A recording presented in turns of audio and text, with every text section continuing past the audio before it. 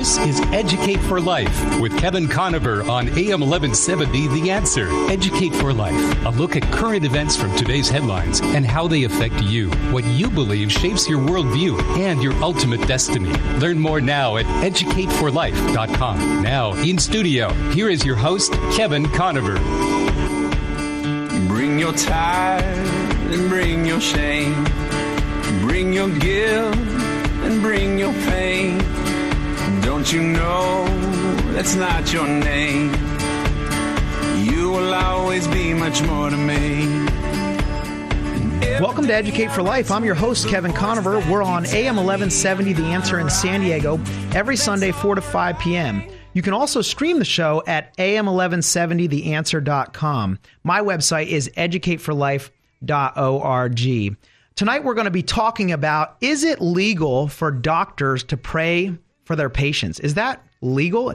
And besides that, is it healthy for doctors to pray for their patients? I have a very special guest on the show today. I want to tell you all about him, but I just want to introduce him and say thank you for being on the show. Dr. David Levy. Thank you for being on the show. Oh, it's good to be with you, Kevin. Thank you. Fantastic. Dr. Levy, he has all kinds of accolades. He was a recipient of the Vitals Patient's Choice Award in 2010, 2011, 2012, and 2014.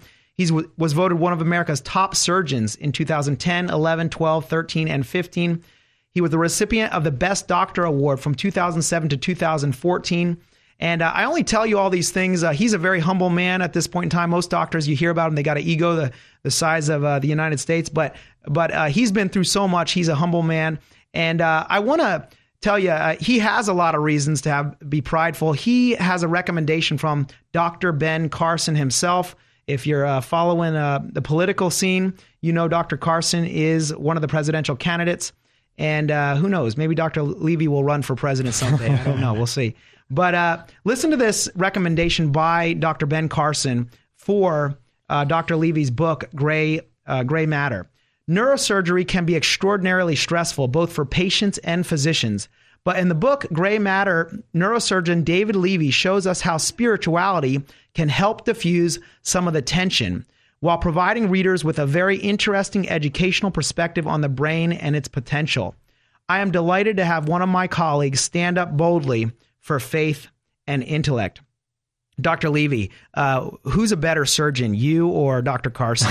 You don't have to answer that. Not a fair question. Yeah, that's not a fair question.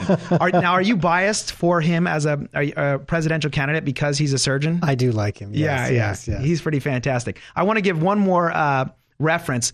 You know, you might be out there as a non-believer going, what in the world? This guy prays for his patients. That's what he does. His book, Gray Matter, is all about that and how he actually began the process of deciding that it was in his patient's best interest to offer them prayer. This is a reference from an agnostic. That is someone who doesn't know what they believe or is not confident that God exists. Listen to this. Dr. Levy is a well-trained, experienced, and professionally superb brain surgeon. In bringing God into the equation, he has broken through a near taboo, and he has done so for the good of patient and family. To do such good is the essence of our calling.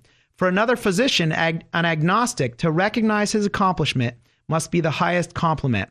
You will enjoy this book and the gift of insight it gives you. That's from Charles Kerber, MD. He's a professor of radiology and neurosurgery at the UCSD Medical Center. And Dr. Levy, you are today a professor and a surgeon at UCSD. Is that correct? That's correct. That's correct.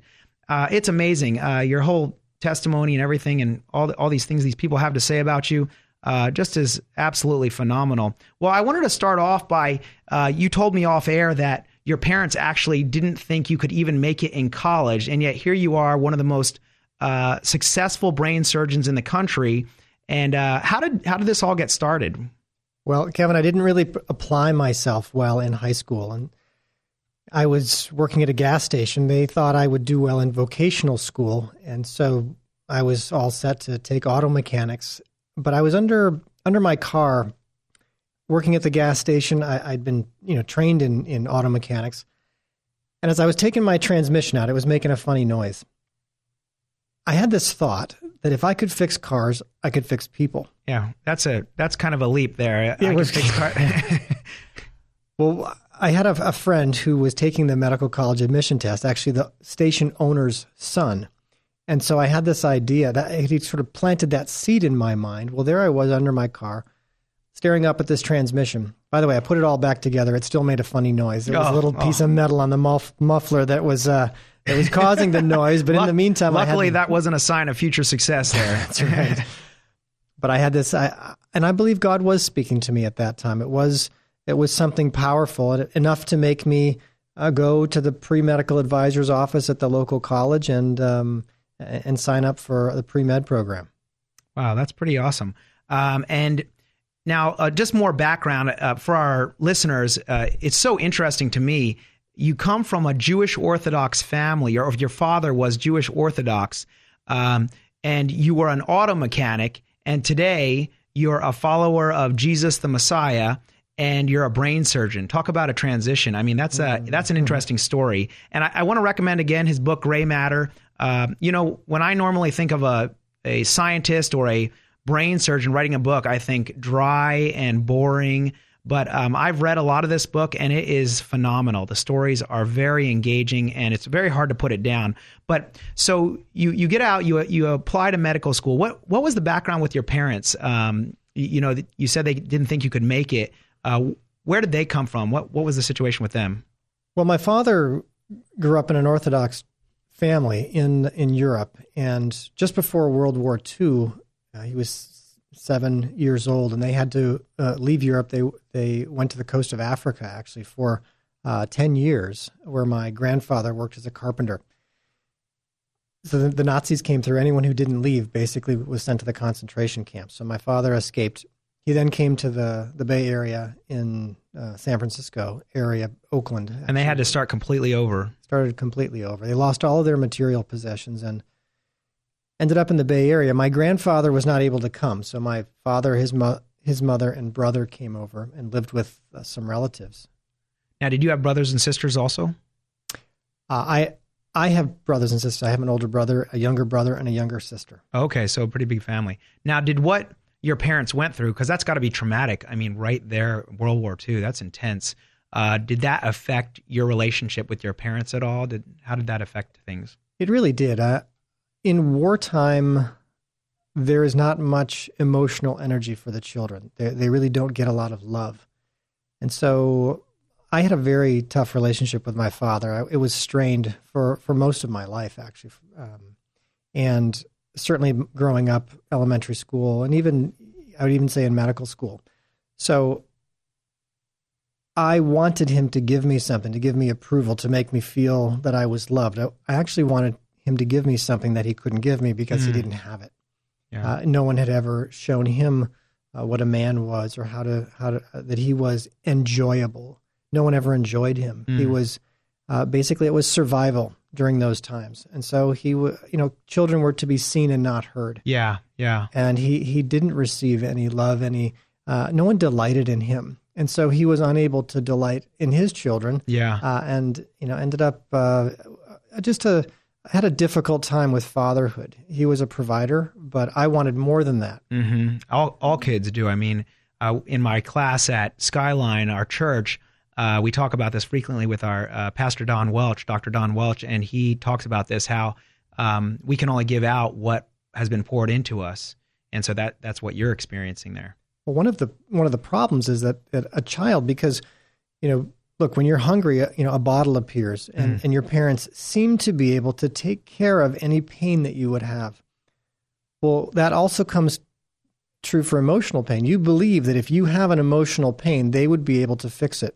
Yeah. If you have a hurt, if you have a need, if you have a void, an emptiness, a pain, they would be able to help you through that. But if they were never loved, if they never had their wounds, their emotional wounds attended to, they can't help you. The best they can do is, honey, you'll get over that soon, or don't worry about it. Shake it off. You'll be okay. And not the empathy, the kindness, the allowing you to grieve, allowing you to be sad without being threatened by it. And this impacted really a huge amount of your life. In the book, Dr. David Levy talks about this. just how this affected him. And we're going to talk more about it here. We're coming up on the end of our first segment here. But what's interesting to me, too, is that your father was an Orthodox Jew who ended up following Jesus. And today, of course, you follow Jesus as your Messiah. And when we get back, Dr. David Levy, my guest, is going to share with us how his father decided that Jesus was the Messiah here, an Orthodox Jew, and then ultimately how that translated over a long period of time into Dr. Levy deciding that the best thing he could do was offer his patients prayer. So we'll be right back. Stay with us. This is going to be a very interesting show.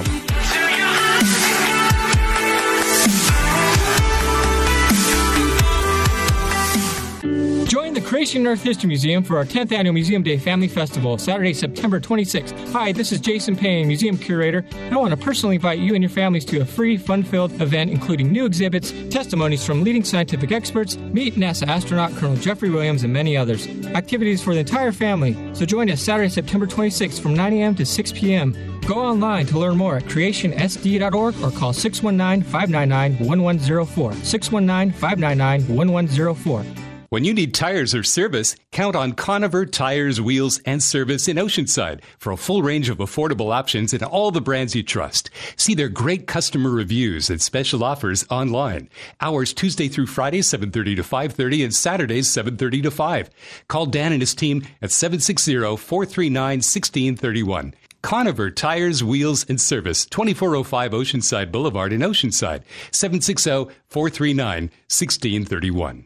Hi, this is Jason Hall, president of Team Home Loans, a branch of Synergy One Lending. I just want to take this opportunity to thank Kevin Conover for the profound impact he's had on mine and my wife's spiritual life, as well as being an incredible teacher while our kids were his students. His knowledge and passion have taught us all how important it is to be defenders of our faith. It's our honor and privilege to support Kevin and his show. It is our sincere hope and prayer that you will continue to learn to be defenders of your faith through Kevin's radio show and through his Educate for Life teachings. Thank you, Kevin, from the Hall family and Team Home Loans. I will cast my cares on you. You're the anchor of my hope, the only one who's in control. I will. Thanks for tuning in to Educate for Life. I'm your host, Kevin Conover. We're on AM 1170, The Answer in San Diego, every Sunday, 4 to 5 p.m.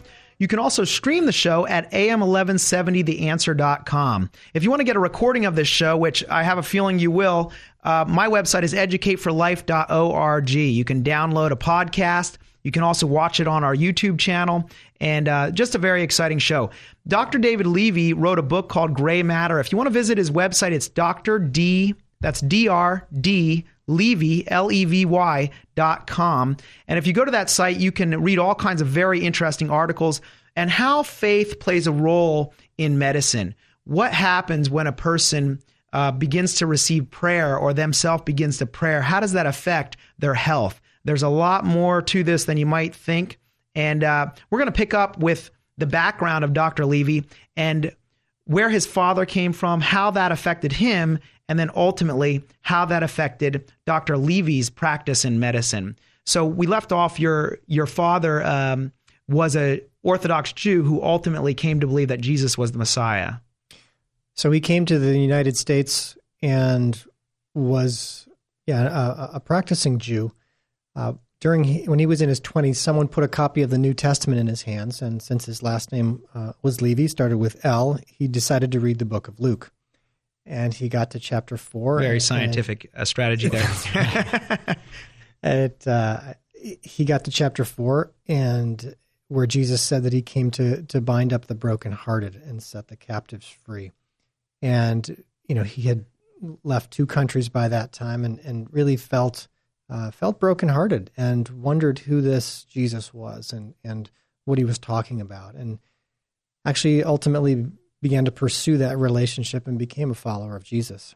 So he married my mother, who was not Jewish. I grew up going to church. Didn't like church, and so as soon as I could stop going, I stopped. I didn't really feel like it had much for me. I was aware of God, but more... Was this when you were in college? College and medical school. I really wanted, I saw Jesus as weak, that he was nice. He was nice to children. He was nice to animals. He was nice to the poor. Jesus with the sitting in the forest with the rabbits and the kids. Right. Yeah. Very, very nice guy. But Yeah. I was a go-getter. I was a neurosurgeon. He wasn't someone that I felt was worth, patterning my life after. Mm-hmm. He was nice, and then they killed him. So why would I want to follow? And something about neuroscience that we know is that the brain, you essentially decide what you want to believe, and your brain will make it true for you. It will pull in information that supports your conclusion, and it will reject information that doesn't. And there I am in medical school and university, and you're surrounded by people who are generally intelligent, wealthy to afford the school, Healthy, young, beautiful. It is the time when anti-God sentiment would be at its highest. You don't actually need God because you can make it happen yourself. Yeah. With all of your discoveries, with all the newness. Well, that was what I was surrounded by. That's what I wanted to believe, and so I chose. So you were a Christian at this time, but almost kind of like almost a nominal kind of Christian in a way, kind of distancing yourself. I would even maybe. say, embarrassingly, I at one point I didn't really want it to be true that Jesus was the Messiah. It wasn't convenient for me, and that's interesting how the brain works. It really wasn't. It was going to cost me too much socially. And so I chose to believe, well, I think he was a nice guy. He was nice enough, but not someone that I would really want to follow. And I was not interested in reading the scriptures. Okay. Yeah. That's really interesting what you say about how the brain rejects things that it doesn't want to be true. It's kind of preserving, self-preservation kind of in a way. This belief hinders my ability to pursue my goals. Therefore, I'll kind of push that belief out the door. That speaks volumes to our lives as far as we need to really reflect on, why do I think the way I think? Is it because it's true, or is it because I want it to be true? Right. That's a powerful statement. And a lot of people, I would ask them, well, if Jesus turns out to be the Messiah, is that good news to you? With your social situation, with your family dynamics, with your academic career, would that be a good news item if you were to find that out? And obviously we're all biased. Scientists especially we pride ourselves in assuming we're non-biased, but everyone has one. Yeah. Everyone. There are things that I want to be true, and other things I don't want to be true. Absolutely. Now, you were pursuing basically fame. You said in your book, you talk about this, how your goal was to become very, very successful, to become a famous brain surgeon, to have the money and have all these things. And what is it that caused you to start? I mean, where did that transition happen? Because you obviously now you're a very dedicated follower of Jesus. What happened to provoke the movement, the change in your life? Well, I was operating on a patient. I'd been to France. I'd done some very highly technical surgeries and was doing a case of a giant aneurysm. Woman was in her 50s. It was a technical bypass case. So I was taking the vessel from beneath the skin in front of her ear. It was a little tiny vessel, the superficial temporal artery, and sewing that into the brain stem vessels, not just the surface of the brain, deep in a 6-inch hole under a microscope using thread that you can barely see with a human eye. Yeah, anybody can do that, right? Right. Yeah. So only a few people in the country can do a bypass at that level. Yeah. And I was able to do it. It took 11 hours, and I was so happy that it was done because I couldn't wait to show this at the next meeting, this technical tour de force that so few people could do. Yeah. Well, unfortunately, she got a blood clot and died very soon after that. And, Wow, and I was devastated. And for the first time, I could say I cried. Some of it was I was just physically, emotionally exhausted. Yeah. But it's interesting now in retrospect, I never asked her if she was ready to die. Never even occurred to me. It was all about me. Which, unfortunately, under the altruism of medicine, a lot of, especially academics, can fall into, how can I get my career going? Yeah. And as long as everyone does well, it's fine. But as soon as something that was my goal is not going to be achieved, I want to make sure my goals come true, my dreams come true. Yeah. Even if the patients are not necessarily going to benefit from that. Mm-hmm. Now, this lady did need the operation, but it was, it was it devastated me as far as just, it was so painful. I'd never felt that level of failure before. Everything I'd done had essentially worked. After it had, and especially after it had looked so successful, everything looked clean and good and amazing. And it's the roller coaster ride of neurosurgery. Yeah. It is a tough ride, but as God works oftentimes to really get our attention, a second blow would happen, and that's a relationship had gone bad. I didn't know much about relationships. I could probably write what I knew on the back of a 3x5 card. I thought I knew a lot because I was a neurosurgeon. And they know everything. They know everything. So relationships, it's a no-brainer. It's something that would be easy to do. Well, I thought that this woman I actually liked her, but I never told her that. I actually treated her poorly because that's what I saw people doing in the movies and whatever. Yeah. And James Bond. Right. The worse you treat them, the more they seem to love you. It's that relationship. That's great relationship advice there, right? And James Bond had a high-tech, dangerous job like I did. I thought there was some parallels. Well, she decided to see another doctor. Oh. Yeah. That's a blow. And the thing that baffled me was that he wasn't nearly as talented as I was. Yeah, you are a much better brain surgeon. What's going on? So but I realized, wow, okay, something must be wrong. I must not be treating her well. And then I discovered, of course, too late, that I really did like her. Yeah. Well, I got angry. Of course, when surgeons get angry, we blame people. We blame the nurse, the anesthesiologist. It's somebody else's fault. It's not my fault. Yeah. Well, I blame my father. It was his fault. He was the one that should have told me about relationships. Instead, we just watch James Bond movies together. There was no help in that arena. And he also had told me that if I was the best, that I would be happy. He didn't say it in so many words, but that was implied in the way I was raised. And here I was the best, should have been at the top of my game, and I wasn't happy. So I was angry with him, and I called him, and I wrote him letters, and he never responded, which just made me angrier. He, like many of our fathers, didn't have the emotional range to respond to accusations about who he was or how he had raised me. Well, I'm going to have to cut you off right there, Dr. Levy. We are going to come right back. And those of you listening, this is a fantastic show. The book, Gray Matter by Dr. Levy, is excellent. I highly recommend it. There's so much life application to it. It's not just about brain surgery. It's about how somebody comes to know Christ and then move towards him in a relationship and integrate him into his life, and the impact that faith and prayer has on medicine and your health. It's absolutely phenomenal. We'll be right back. Before I bring my need, I will bring my heart. Not all home inspections are created equal. Experience matters. Joe DeMars and his team at Housemaster have performed inspections in San Diego for 22 years plus and performed over 10,000 inspections for commercial, multiple family, apartments, and residential. So call before you buy or sell and protect your investment. Call 619-660-7866 or online at sandiego.housemaster.com. Home inspections done right. Guaranteed. 619-660-7866. How can you live in San Diego and miss out on enjoying the water? Fastlane Kayaking sells popular Hobie Cat kayaks that you pedal, not paddle. That means your hands are left free for fishing and fun. Just throw these on your roof rack. They're light and they're easy to use and maintain. Just rinse them off. Try one free on a demo ride. For 36 years, Ron and Debbie Lane have served San Diego with fun, family-friendly water sports of all kinds. Learn more. FastlaneSailing.com. 619-222-0766.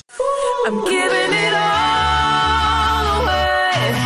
No more hiding, no more stalling. I hear you calling me, and I'm coming. Thanks for tuning in to Educate for Life. I'm your host, Kevin Conover. We're on AM 1170, The Answer, in San Diego every Sunday, 4 to 5 p.m. And you can stream the show all over the world at AM1170theanswer.com. My website's educateforlife.org. Now, what I do is I'm an apologist. I teach people all about why the Bible's true.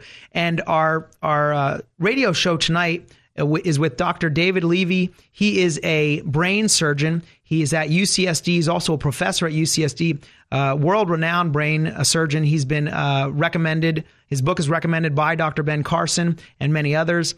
And just a very knowledgeable person with a lot of experience, both in brain surgery, but also just with dealing with life and all that comes with it. And I can't recommend the book more highly. It's absolutely fantastic. And Dr. Levy, we left off the last segment with the fact that you were kind of in a moment of crisis in your life where you had a surgery that seemed to have gone fantastic, and all of a sudden, I think you said a day later she passed away. Mm-hmm. That's tragic. And then your girlfriend broke up with you because she went with another brain surgeon, right? And you just can't deal with aneurysms good enough, and so she leaves. And then you go to get help, comfort from your father, and you're like, "Hey, Dad, you're not responding." So what happens next? Well, I was angry. I was angry with my father. I think I was angry with life in general. It just wasn't working out as I anticipated. I was, supposed to be happy. Everything you'd read, everything you'd see on TV would have said. Yeah, Grey's Anatomy. I mean, top of your game. My life was like a movie. It was very dramatic. Yeah. Well, I called my mother, and I was talking to her, and essentially was angry and venting about my father and how he was, very critical when I was growing up, and all the things that he'd done that I felt were, not appropriate and should have been better. And she said to me, "David, you need to forgive your father because you've hurt people and you need to be forgiven." Well, that's not why I called her. That was not exactly wrong answer, Mom. Let's start over. I wanted some sympathy, and she was giving me some truth. Well, I didn't think at all that I should forgive my father. I thought, he should be apologizing to me. But that second part about me hurting someone else, now that actually made sense. I'd hurt this woman, and certainly to get where I was, I'd walked on a few people, and that's the way it works, isn't it? That people offend us, and then we turn around and, well justified, we will do the same thing or something similar to other people. We will hurt them, or we'll hurt ourselves. We may eat a little too much or drink a little too much. It's part of how resentment and bitterness works. That it starts to affect your life. It actually starts to steal the joy from your life. And it was stealing the joy from mine. And so when I hung up the phone that evening, I felt, okay, I sort of had a conversation with God. I recognized this was a spiritual moment. Okay, God, I forgive my father, but I need to be reparented. I'm going to need to know what is the meaning in life, because it's obviously not being famous as a neurosurgeon. Yeah. What is it about? And also, I need forgiveness, that I've got things that I've done wrong, and I need to be forgiven as well. This is not all. And you have articles that you've written on this too on your website about forgiveness and the impact it has and everything, psychologically and on the brain and so forth. And on the physical body. Yeah. I think a lot of people have pain, especially things like back pain, that research has shown that if they forgive, it gets better. It's amazing to me that from the Bible, if you follow the principles outlined in the scriptures, the amount of healing that comes. I mean, the one verse that pops in my mind, I don't know the reference right offhand, but it says, a joyful heart brings healing to the bones. And it's interesting in your experience as you've studied the scriptures, because you began to study the scriptures more, and you've really tried to integrate the scriptures and prayer and faith into your life and into your patients' lives. Have you seen a lot of scriptures rise to the surface that you're like, wow, that is, from a medical perspective, that is certainly true? Has that been? Yeah, I think like one of the Proverbs that you quoted about faith being good like a medicine, actually, or joy being good like a medicine. And there are a lot of verses on joy and on health. And I believe that God wants us to be in health. I think that's 3 John. There are a number of verses on health in the Bible that are very, very poignant and important to look at. And ultimately, the Bible tells us what is going to make us happy. And so here you are pursuing all this other stuff. It's not making you happy, and now you're starting to make a switch. Now, so at that point, did you decide, okay, I'm ready to make my focus more about God and loving others versus less about me and focusing on did you find the source of happiness, I guess is what I'm saying. Is that right? Well, it took some time. I did begin to have an interest in the scriptures after that conversation with my mother, and began to read. What I noticed initially was that Jesus wasn't quite as weak as I thought he was. I thought he was just a weak, mild guy that really wasn't worth following. Said some nice things, but as I read and realized, wow, he calmed the storm. He walked on water. He healed people. In fact, they killed him. Even the non-Christian sources said he was a wizard, that he did these incredible acts. There was something about him that was compelling.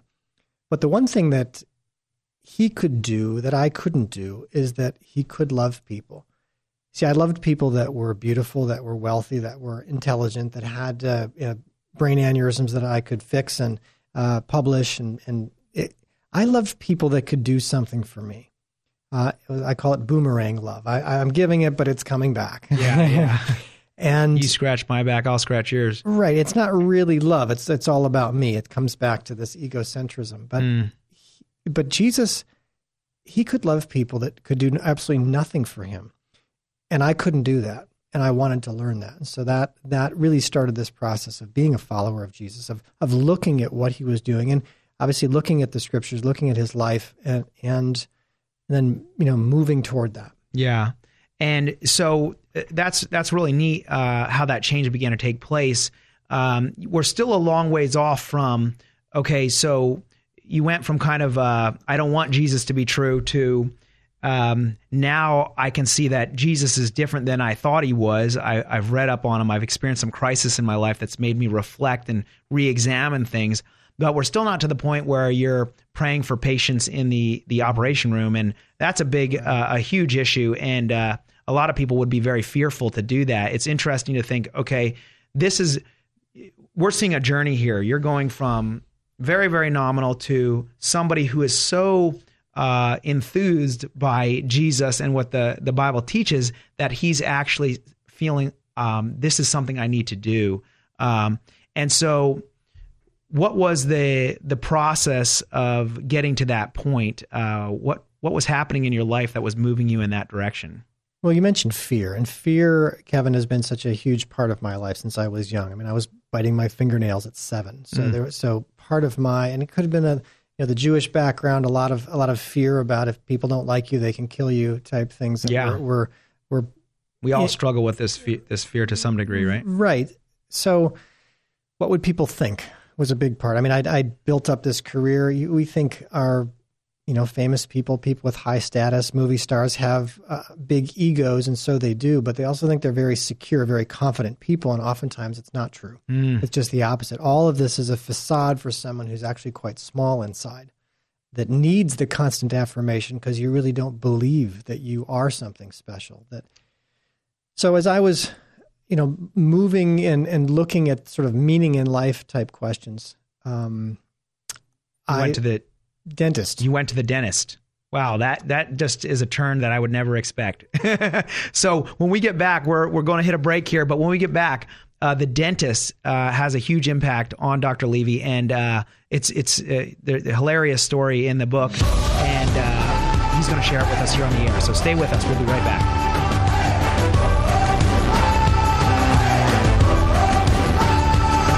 Yeah, we've been given a call. Add historic American beauty to your home today with genuine Amish furniture. It's built in the USA from solid cherry wood with a bourbon finish. Or choose alternative woods and finishes to accent your home's decor. You'll find it all at Tucker's Valley Furniture. For over 65 years, the Tucker family has served San Diego County. Still family owned. Cash and Carry and Tucker's Valley Furniture. 2 stores, both right across the street at Main and Mollison in El Cajon. Learn more at tuckersvalleyfurniture.com. Hi, this is Jason Hall, president of Team Home Loans, a branch of Synergy One Lending. I just want to take this opportunity to thank Kevin Conover for the profound impact he's had on mine and my wife's spiritual life, as well as being an incredible teacher while our kids were his students. His knowledge and passion have taught us all how important it is to be defenders of our faith. It's our honor and privilege to support Kevin and his show. It is our sincere hope and prayer that you will continue to learn to be defenders of your faith through Kevin's radio show and through his Educate for Life teachings. Thank you, Kevin, from the Hall family and Team Home Loans. Do you have one-button espresso machines in your home or business? They make delicious coffee drinks, but they're not maintenance-free. Express Fix Coffee is San Diego's source for coffee and espresso machine repair, sales, and service. Call Dave Martin at Express Fix Coffee for new and used espresso machines, repairs, parts, and accessories. They'll save you time and money. Call Express Fix Coffee at 619-867-3853. Learn more at expressfixcoffee.com. There's got to be more than going back and forth, from doing right to doing wrong, because we were taught that's who we are. Come on. Welcome to Educate for Life. I'm your host, Kevin Conover. We're on AM 1170 The Answer. My guest this evening is Dr. David Levy. He is a brain surgeon at UCSD, a professor there. He's currently teaching and doing brain surgery, and just has an amazing story. He has a great book, Gray Matter. I highly recommend it. His website is drdlevy.com. That's drdlevy.com. Lots of articles on there talking about the interplay between faith and medicine. And what we're talking about this evening is how he came to decide that one of the best things he could possibly do for his patients was offer them prayer. A lot of people might say, hey, does that violate the separation of church and state? I mean, can you really do that? Is it possible you could harm your patients by praying for them? And we're getting to the point here. He's going to the dentist, and he has a life-changing experience at the dentist. I have those kind of experiences too. Not good experiences. Actually, I have a great dentist. So, but Dr. Levy, what happened at the dentist? So I had to have some fillings replaced, and he pulled out that 3-inch needle as dentists do. And I tensed up because I believe where injections are concerned, it's more blessed to give than to receive. That cracks me up. I mean, that is so ironic. Here's a brain surgeon nervous about a needle. So he saw I was tense. He knew I had faith, and so he put his hand on my shoulder and he said a short prayer. God, guide my hands. I can't remember what he said, but I remember feeling a peace come over me. Did that throw you off when he did that? Were you surprised or? Yeah, it surprised me a bit, but once he started, it was very calming. It was very, like the injection still hurt, but we all know that anxiety makes everything worse, especially pain. So he had done me a tremendous service just to pray. And on my way home, I felt like, wow, I heard this voice, you should pray for your patients. Well, I said, oh, that is something, a specific gift that dentists have. That's right. That's in the Bible, right? Dentists, they can pray for people, that's right. Not brain surgeons. I got serious business. I've got serious cases that I can't control. It's not like, we're talking teeth versus brains here. Right. And plus, what if I pray for somebody and things go badly? I mean, I can't control all that. Yeah, that's definitely lawsuits. I mean, is that possible? Yeah. What if people think that I'm, studying for the priesthood or trying to push my faith on them? I had all these reasons, and I heard this inner voice saying, if you're worried about being misunderstood, I can promise you at some point you will be, because Jesus was. But you still need to do the right thing. I think that is such a powerful statement, and not just for somebody in brain surgery, but that can really apply to anybody. That can apply to a plumber. That can apply to an engineer. Wherever you're at, we're all a little bit nervous about saying the wrong thing, that somebody's going to be offended, or maybe we'll lose an opportunity to be promoted, or whatever it might be. And I don't know. I just want to speak to our listeners that if you're out there and you love the Lord, really take it from this message from Dr. Levy here is that do the right thing. I think we've lost a lot of ground in our culture simply because too many people were more concerned about the consequences of what could potentially happen rather than saying, hey, this person could need Jesus, And I'm not saying we're not trying to force our religion on anybody. We're not trying to do that, but we are kind of, caring for people and saying that's more of a priority. And Jesus, he healed people and he just walked away. And when I pray for people, it's not as if I'm pushing my faith on them. It's something that if that would bless them, if that would bring comfort to them, I'm glad to offer that. It's like a sleeping pill. I write sleeping pills for people. They don't have to take it. I'm not making you take it. But if that would be helpful to you, I'm here. So if somebody says they don't want prayer, you're not like, I'm sorry, but you have no choice. Exactly. I really don't want to offend, especially, they're in a crisis. And I think people are sensitive about people who would take advantage of someone who's in a crisis. But I believe not to offer prayer is cruel because of what I've seen. I've seen so many people so blessed and so calmed without giving them the Valium and things that we give people because of their anxiety before surgery. They're calm just with the prayer, and peace comes over them. And when you talk about anxiety, I mean, we know there's supernatural effects of prayer where God intervenes, but beyond that, just the reduction in anxiety. Anxiety is known to cause all kinds of health problems. Isn't that correct? Absolutely. Yes. Yeah. And does it have an impact on the brain itself? Yeah, it's fear. Fear has an impact on the brain. Are there physiological changes when a person, is there like physiological damage in the brain with stress and anxiety and these sorts of things too? Or is that? Over the long term, certainly it can be chronic stress. Yeah. I mean, what we call PTSD, post-traumatic stress, Sure. when it's chronic and long term, they have seen changes in the brain from that. But relaxing people before their surgery and allowing them, essentially, when you're afraid, as I was with this needle coming at me from the dentist, the first thing you forget is that God is with you, even if you're a person of faith.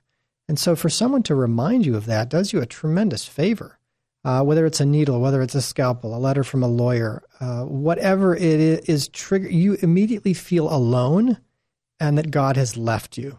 And if someone can remind you that that's not true, he's right there with you, it's a tremendous benefit to you. Absolutely. I mean, I just think of, atheism or agnosticism or just a lack of confidence in God and just the potential hopelessness that's there, which is there is no light at the end of the tunnel. There is no one who's out there who loves me and cares about me.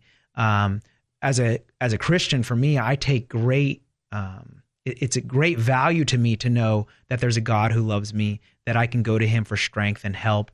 And when somebody reminds me of that, that makes a big difference in my life, in the small issues as well as the big issues. That's a big deal. I wanted to read an excerpt from your book here. I think it's fantastic. It's chapter 2 in his book, Gray Matter. And the subtitle of his book is A Neurosurgeon Discovers the Power of Prayer, One Patient at a Time. And this is the very first person you prayed for. And I just can imagine this scene. You put, "It was decision time. My heart was pounding as I climbed the back stairs of the hospital and entered the pre-operative area, the large room through which all patients pass on their way to surgery. Pre-op has the feel of a busy port. Nurses, anesthesiologists, and doctors rush here and there holding charts and IV bags, pushing carts, carrying syringes and vials of medicine. Machines beep, dozens of worried family conversations mingle, televisions chatter, and everywhere you look are gurneys gliding by with patients on their way to surgery. It's a scene that normally fills me with confidence and energy. I am rarely nervous before surgery and am typically the portrait of the calm and self-assured neurosurgeon. Even the smells of the hospital, rubbing alcohol, latex, sterilized steel, and plastic, trigger feelings of cool control in me before I reach the patient. This is my arena, my playing field. But today, I was terrified. I had made up my mind to pray with a patient for the first time." I can completely imagine that scene. Just you in your mind thinking, okay, this is it. I'm going to pray for a patient, and just how nervous you would be. I know for me, I would have butterflies in my stomach.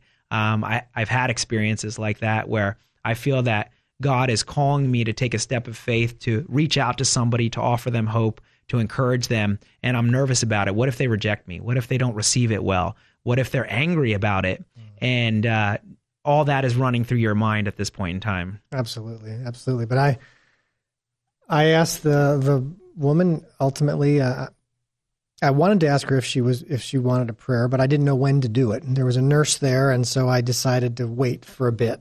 I pretended I was doing something else, and I came back when she left because I didn't want to pray with the nurse. This could be a great TV sitcom, right? The nervous praying brain surgeon. So I saw that the woman had listed Protestant on her sheet, and so I assumed she at least had heard a prayer. Yeah. And so I asked her, would she like a prayer before her surgery? Okay, before you answer, yeah, folks, we're going to be right back, and Dr. Levy is going to tell us how she responds to his offer for prayer, this very first patient. We'll be right back.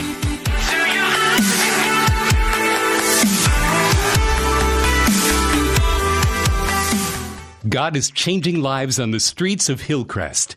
And City on a Hill San Diego engages the community, talking with people, listening to them, and sharing God's love. See the stories at cityonahillsandiego.com. This is your invitation to get involved. Join them for a new worship service the second Saturday of each month at 6 p.m. at Joyce Beers Uptown Community Center. Call for details, 619-354-2511. cityonahillsandiego.com. Sharing faith, hope, and love.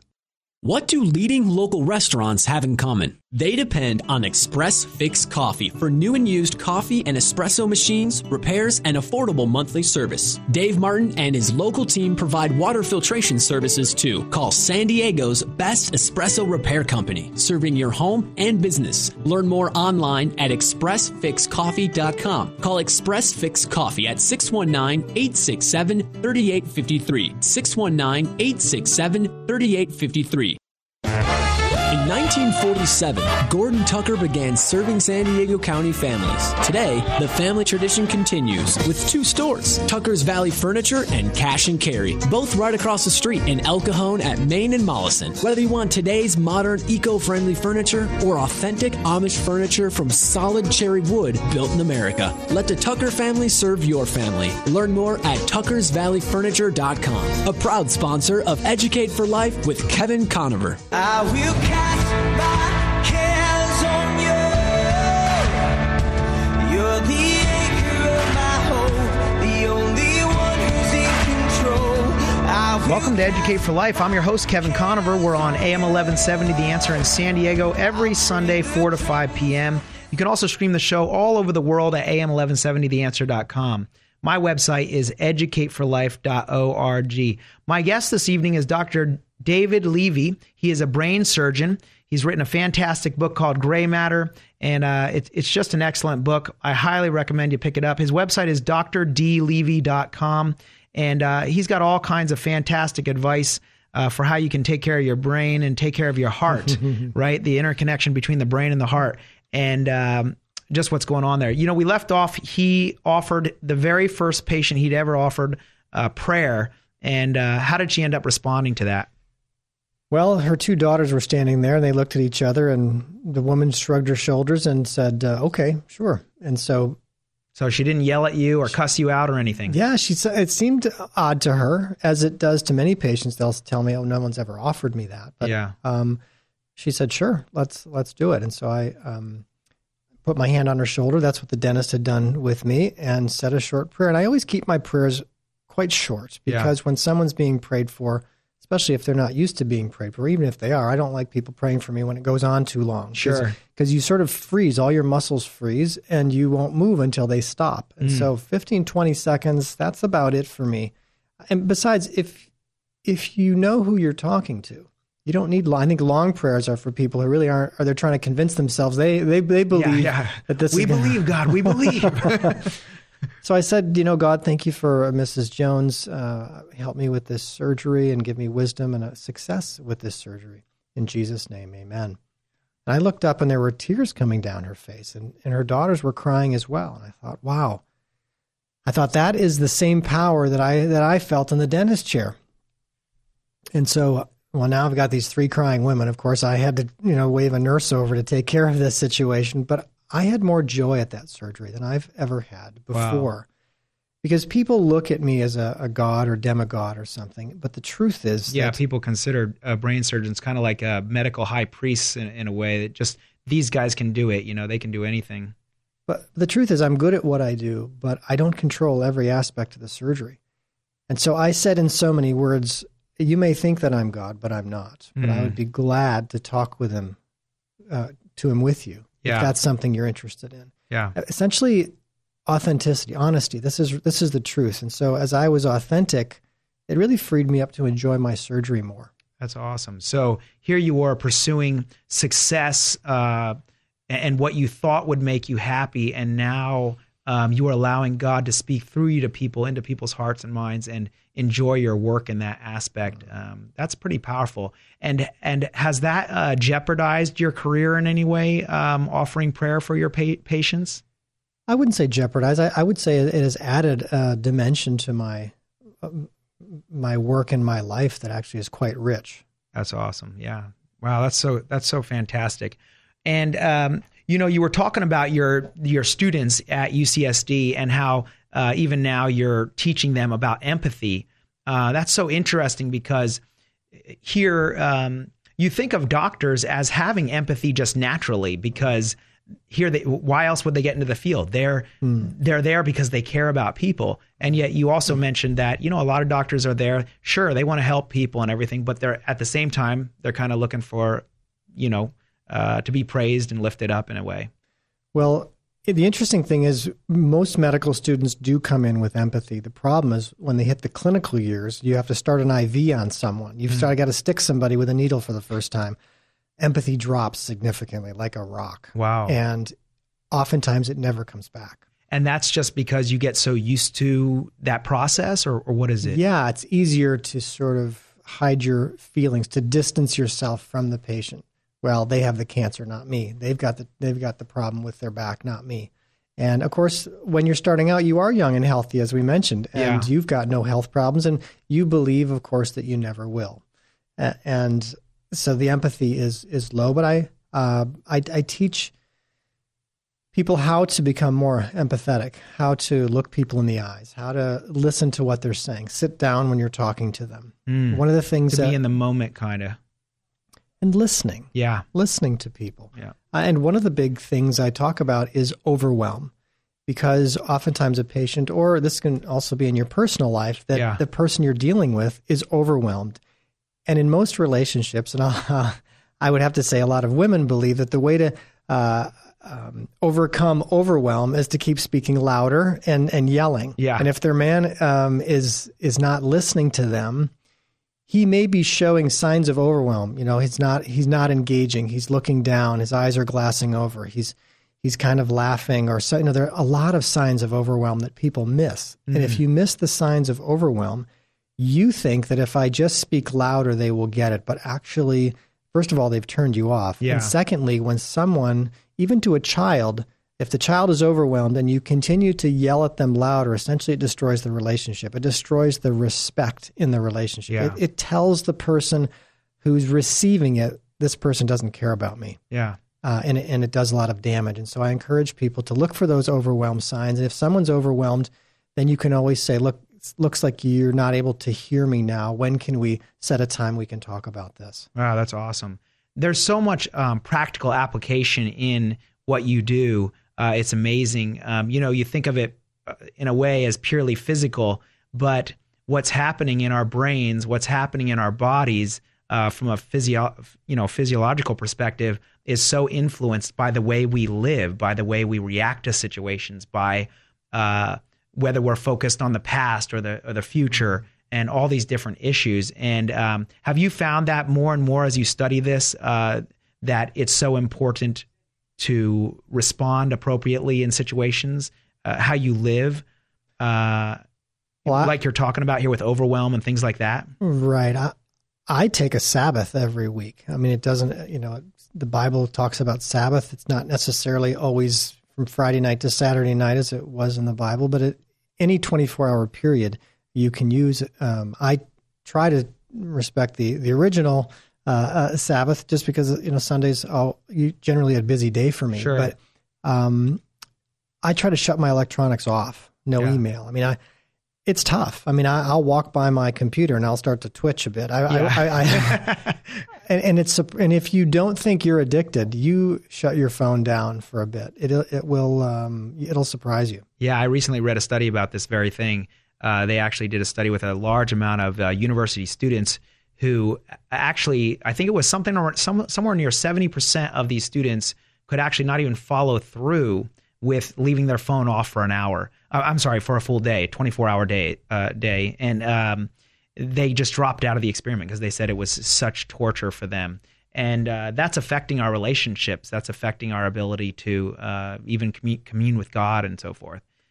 Yeah, I think hearing the voice of God is much more difficult if we are just tuned into the electronics. If we need not only that, our ability to experience joy in life, because a video or a video game or a text, the ding on your phone when your text comes in, that actually stimulates dopamine in the brain. It's a brain chemical, pleasure chemical, and it's for a reason. You want more of that. Yeah. But also to hear the voice of God is something we need to be able to quiet ourselves for. Yeah, I think that's so important. Dr. Levy, I just want to thank you for being on the show this week. Oh, good to be here. Folks, there's so much to talk about. And the good thing is Dr. Levy's going to be here next week also. And we're going to talk more in detail about the relationship between faith, medicine, the brain, your heart. How do these things all interact? So I hope you'll join us next week, Sunday, 4 to 5 p.m. Dr. David Levy, brain surgeon, and a person who has a very personal walk with God and prays with his patients. Absolutely. Gray Matter is his book. drdlevy.com is his website. And I hope you'll join us next week. Have a great evening.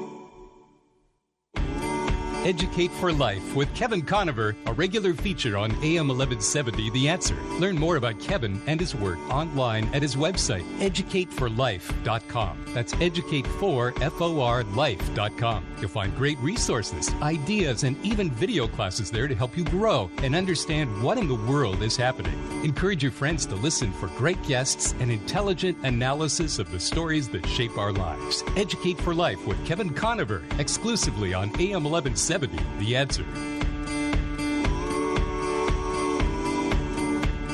Bring your tithe and bring your shame. Bring your guilt and bring your pain. Don't you know that's not your name?